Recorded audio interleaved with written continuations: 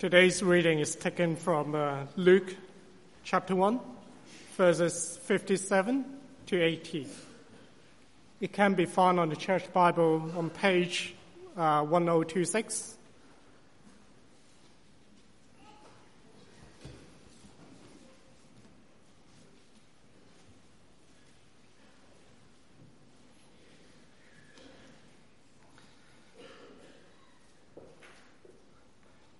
Luke chapter 1, verse 57 to 80. When it was time for Elizabeth to have her baby, she gave birth to a son. Her neighbors and relatives heard that the Lord had shown her great mercy, and they shared her joy. On the 8th day, they came to circumcise the child, and they were going to name him after his father Zechariah. But his mother spoke up and said, "No, he is to be called John." They said to her, "There's no one among your relatives who has that name." Then they made signs to his father to find out what he would like to name the child. He asked for a writing tablet, and to everyone's astonishment, he wrote, "His name is John." Immediately, his mouth was opened, and his tongue set free, and he began to speak, praising God. All the neighbors were filled with awe, and throughout the hill country of Judea, people were talking about all these things. Everyone who heard this wondered about it, asking, "What then is this child going to be?" For God's hand was with him. His father, Zechariah, was filled with the Holy Spirit and prophesied, "Praise be to the Lord, the God of Israel, because he has come to his people and redeemed them. He has raised up a horn of salvation for us in the house of his servant David, as he said through his holy prophets of long ago, salvation from our enemies, and from the land of all who hate us, to show mercy to our ancestors, and to remember his holy covenant, the oath he swore to our father Abraham, to rescue us from the land of our enemies, and to enable us to serve him without fear, in holiness and righteousness before him all our days. And you, my child, will be called a prophet of the Most High, for you will go on before the Lord to prepare the way for him, to give his people the knowledge of salvation through the forgiveness of their sins, because of the tender mercy of our God, by which the rising sun will come to us from heaven, to shine on those living in darkness and in the shadow of death, to guide our feet into the path of peace."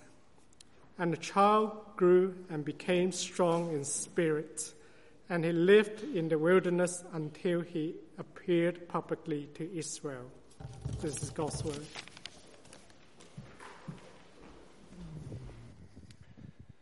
Thank you very much, John, for reading. Good morning, everybody. Good morning. Thank you.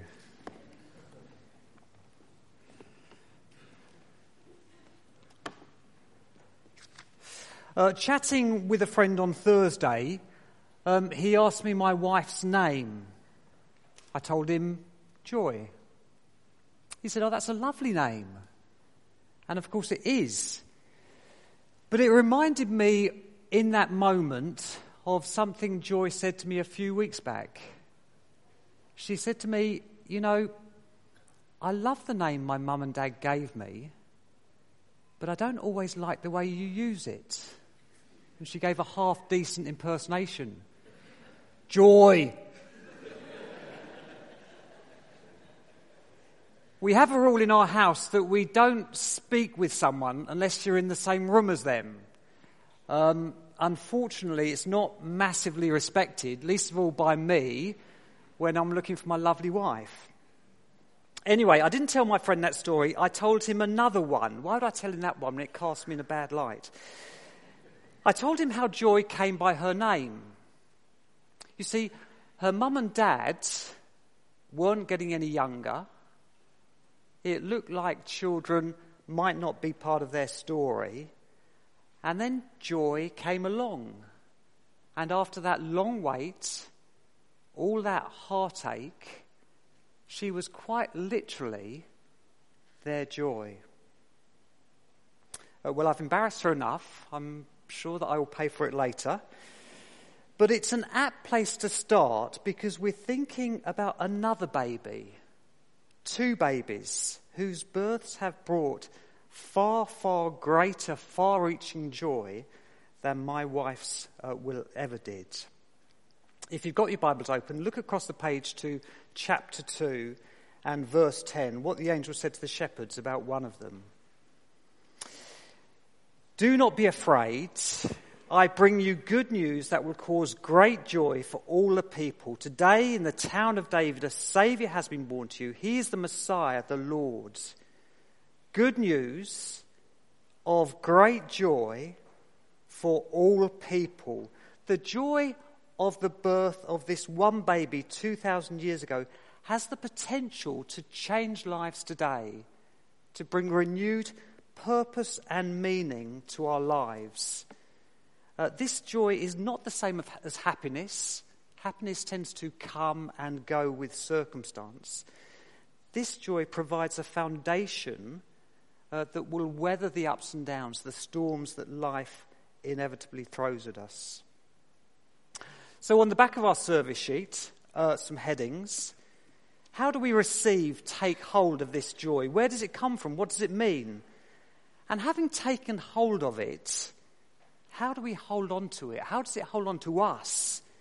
Living joyful lives that are authentic and lasting and don't come down with the Christmas lights. Firstly then, taking hold of joy, the promise of salvation. Well, I want us to imagine that this bottle of bubbly is Zechariah, this elderly character that Luke begins his gospel with. Back over the page and verse 5. In the time of Herod, king of Judea, there was a priest named Zechariah who belonged to the priestly division of Abijah. His wife Elizabeth was also a descendant of Aaron. Both of them were righteous in the sight of God, observing all the Lord's commands and decrees blamelessly.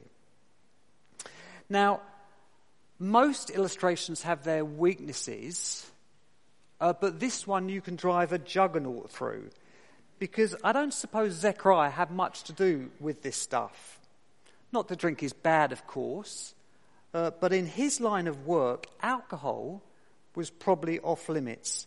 And even if the elderly couple did have a drinks cabinet in their house, chances are any bottles for celebration would have been covered in dust, because their whole marriage had been overshadowed with great sadness.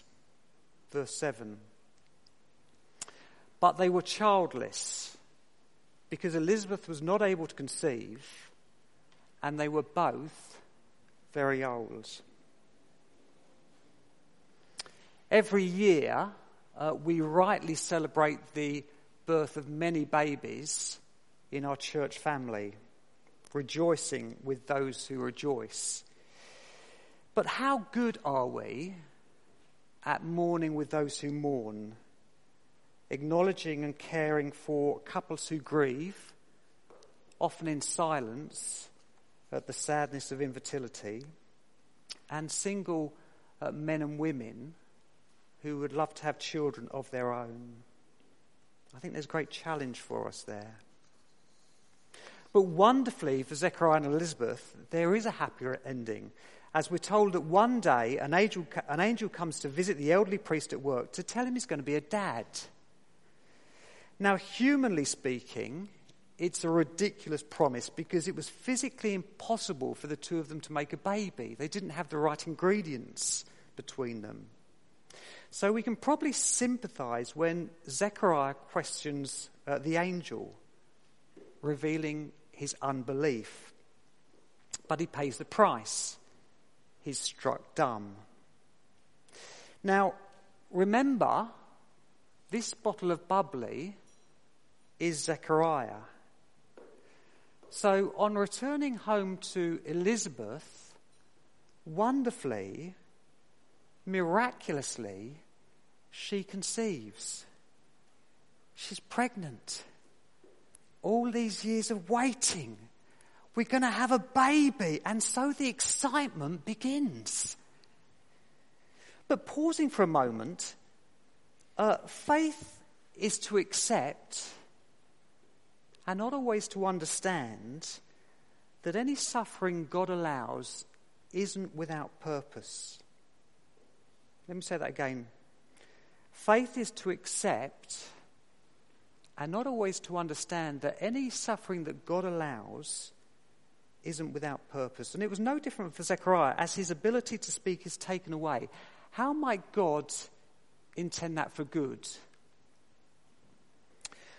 Well, what can you do? What do you do when you can't speak? You listen.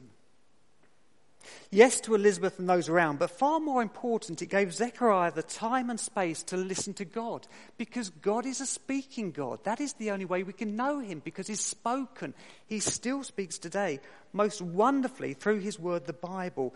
And as Zechariah likely retreats from public life, no doubt it must have been slightly embarrassing for the two of them. They must have been the talk of the town, butt of a few jokes. He had 9 months to busy himself in his study. And as Elizabeth's belly swells, well, so too his excitement. As he studied his Bible, going from verse 68, the Israelites being redeemed from slavery in Egypt, to King David, verse 69, and the promise of the Messiah who will come back from his line, back to Abraham, verse 73, to whom the promise was first given.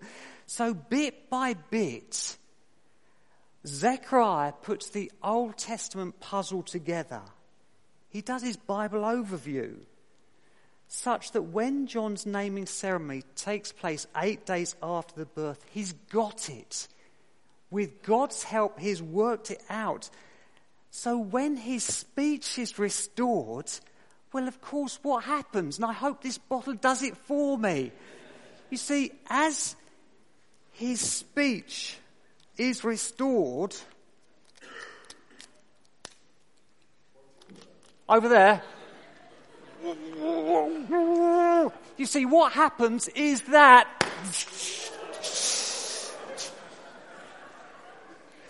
praise be to the Lord, the God of Israel, because he's come to his people and redeemed them. He's raised up a horn of salvation for us in the house of his servant David. As he said through his holy prophets of long ago, salvation from it. He was off on one. 12 verses, hardly without breath. You know what? I listened to this online and you get people coming up saying, praise be to the Lord, the God of Israel, because he has come. They've got that wrong. He was like a cork out of a bottle of champagne. He was off on one. Here is joy. Yes, of course, Zechariah is overwhelmed because God has kept his personal promise of a child to him and Elizabeth.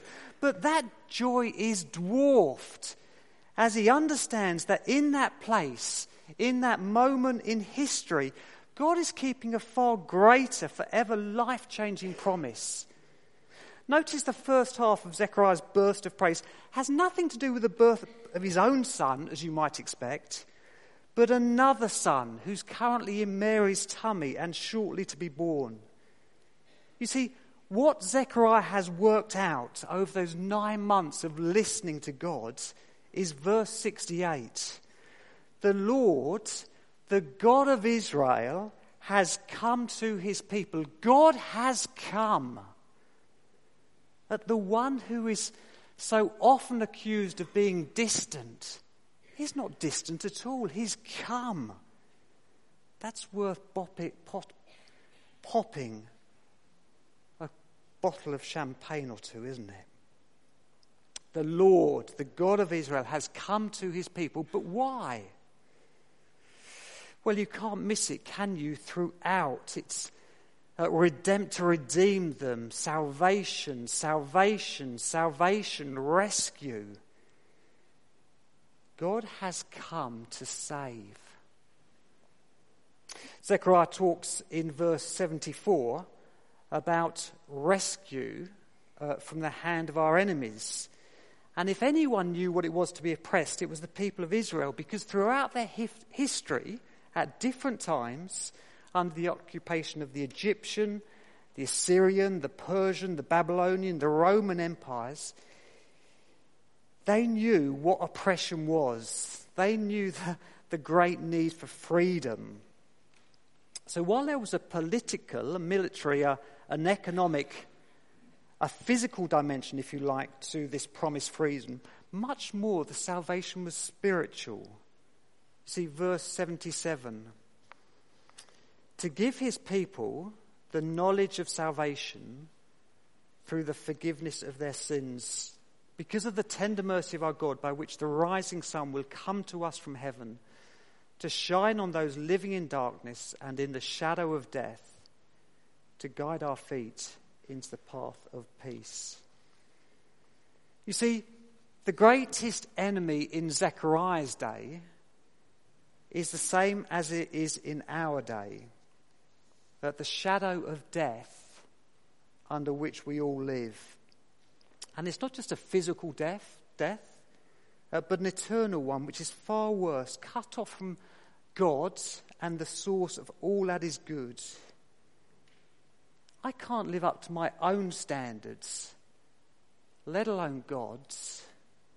I am fully deserving of his righteous judgment, but Jesus has come to save me from that. But this salvation he brings is not just what he saves us from, it's what he saves us for. Each of us this morning will come with our own worries, troubles, sadnesses, which I guess for some have just become a way of life. But can you imagine a day when you wake up to be free of those burdens?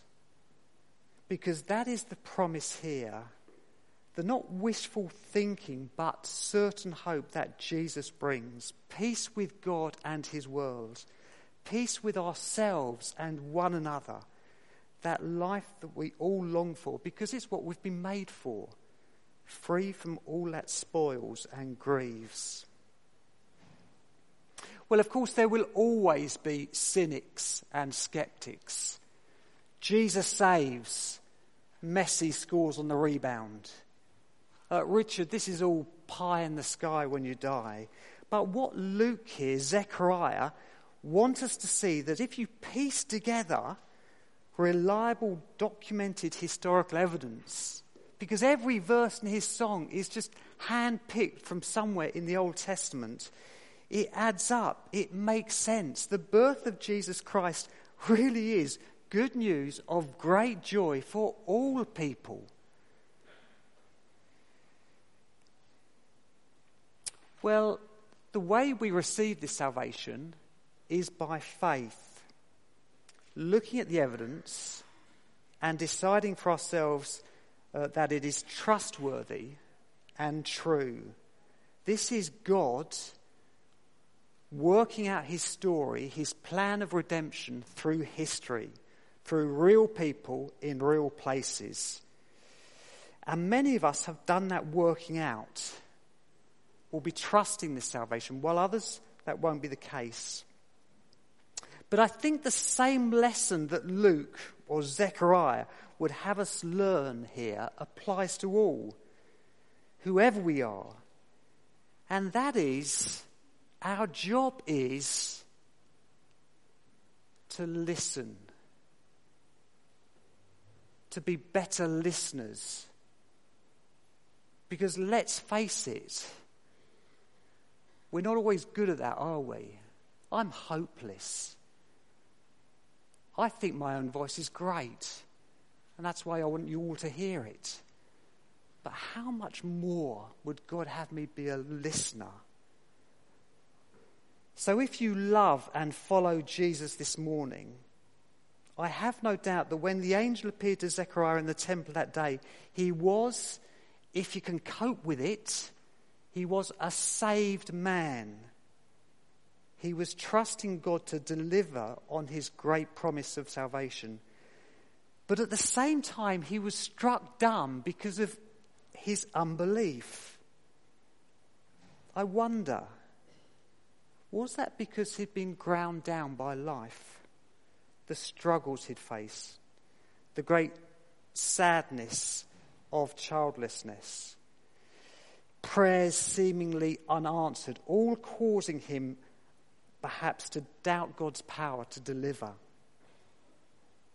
Yet it was going back to his Bible, 9 months in his study, that the joy of his salvation was restored. So I wonder whether that might be a challenge for us as we go into the new year, to commit ourselves afresh to God's word, to reading our Bibles, to getting out of bed, to opening it, to meeting with him at the start of the day. There's Bible notes at the back, really always helpful, always been helpful to me.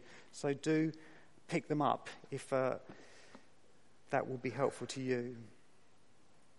And if you're not yet following Jesus, but there's a sense that there's something here, there's more to be had. Well, I'm not suggesting you follow Zechariah's example, 9 months solitary confinement with just a Bible for company.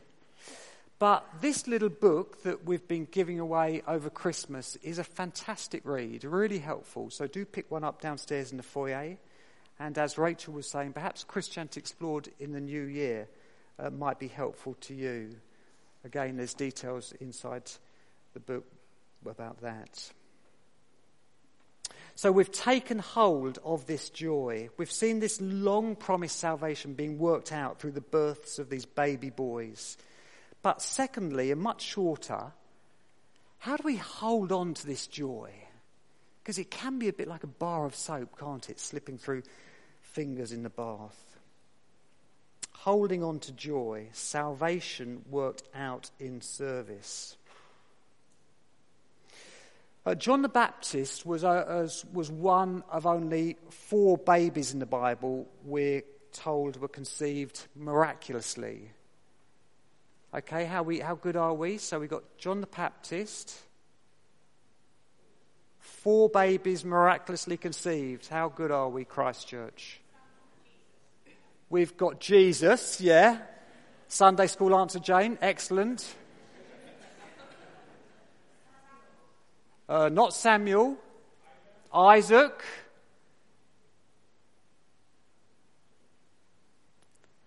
Lee Gatis.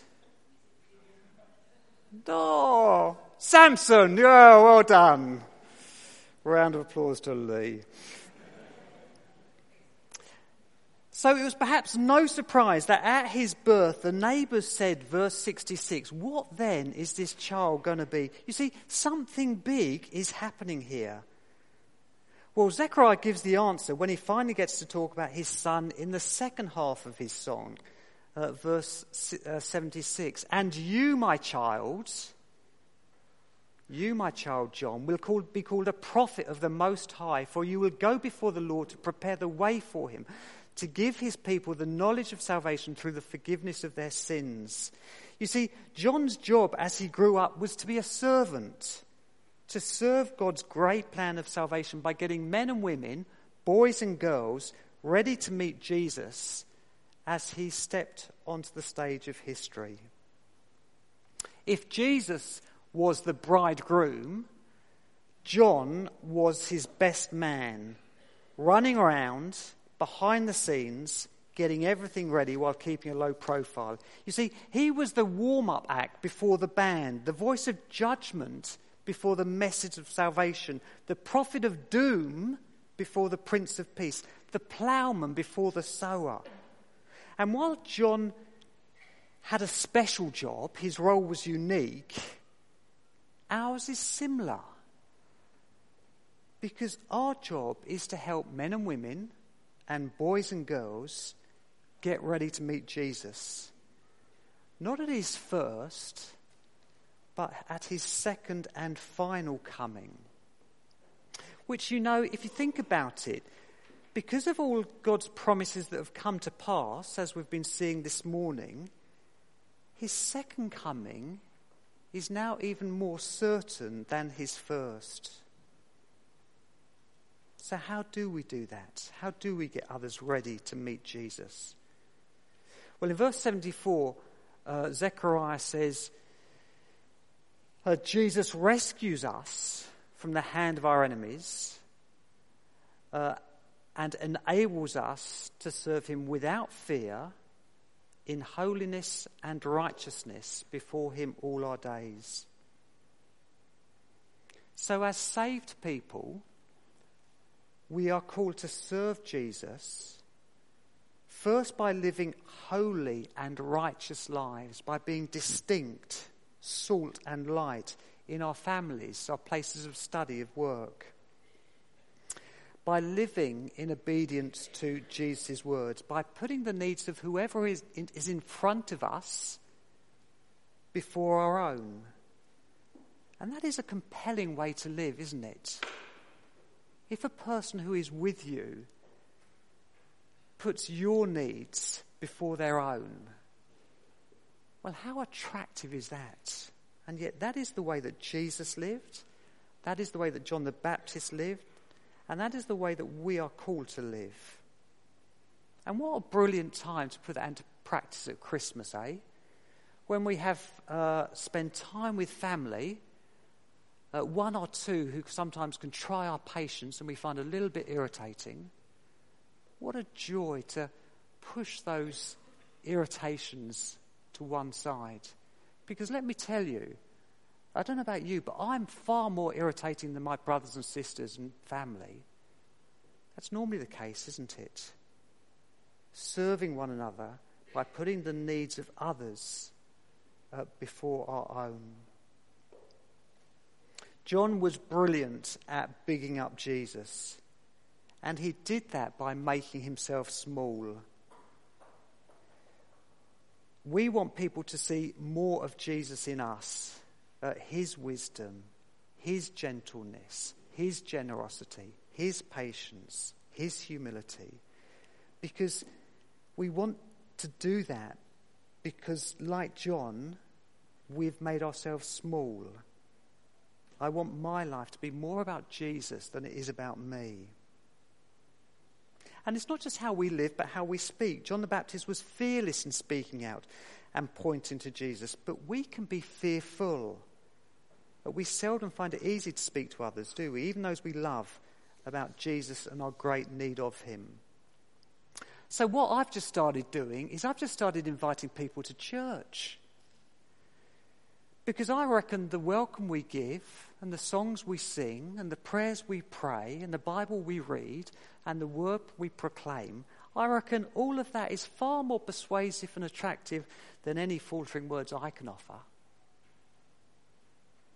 And when we go for it and invite people along, well, you can just enjoy the conversation. Wherever the other person wants to take it, you go with it because you're not in control. And remember, what is our job but to listen? And if they ask why they should come, well, I may just say FOMO. Fear of missing out. No one likes missing out, do we?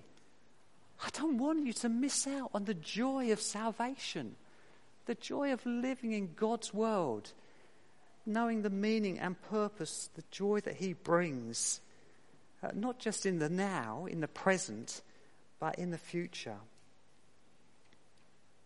We are guilty people, and yet God has given us a gospel that declares us wonderfully innocent. So there is no guilt in life and no fear in death. What a wonderful way to live. I want my friends, I want everybody to know that.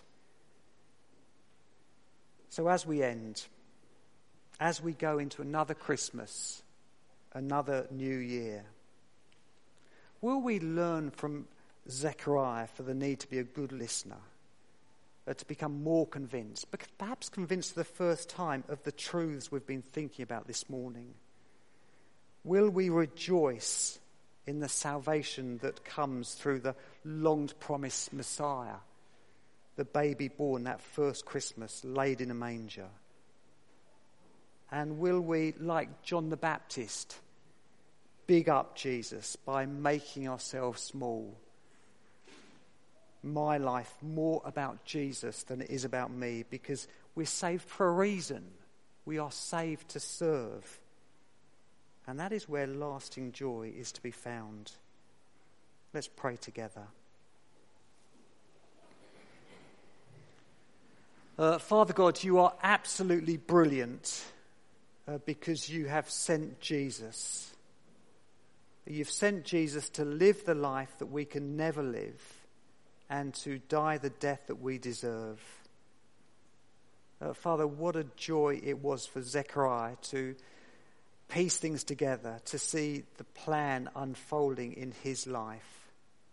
And what a joy it is for us this morning to see through his story that same joy. Father, may we go out and live it today to your glory. In his name we pray. Amen.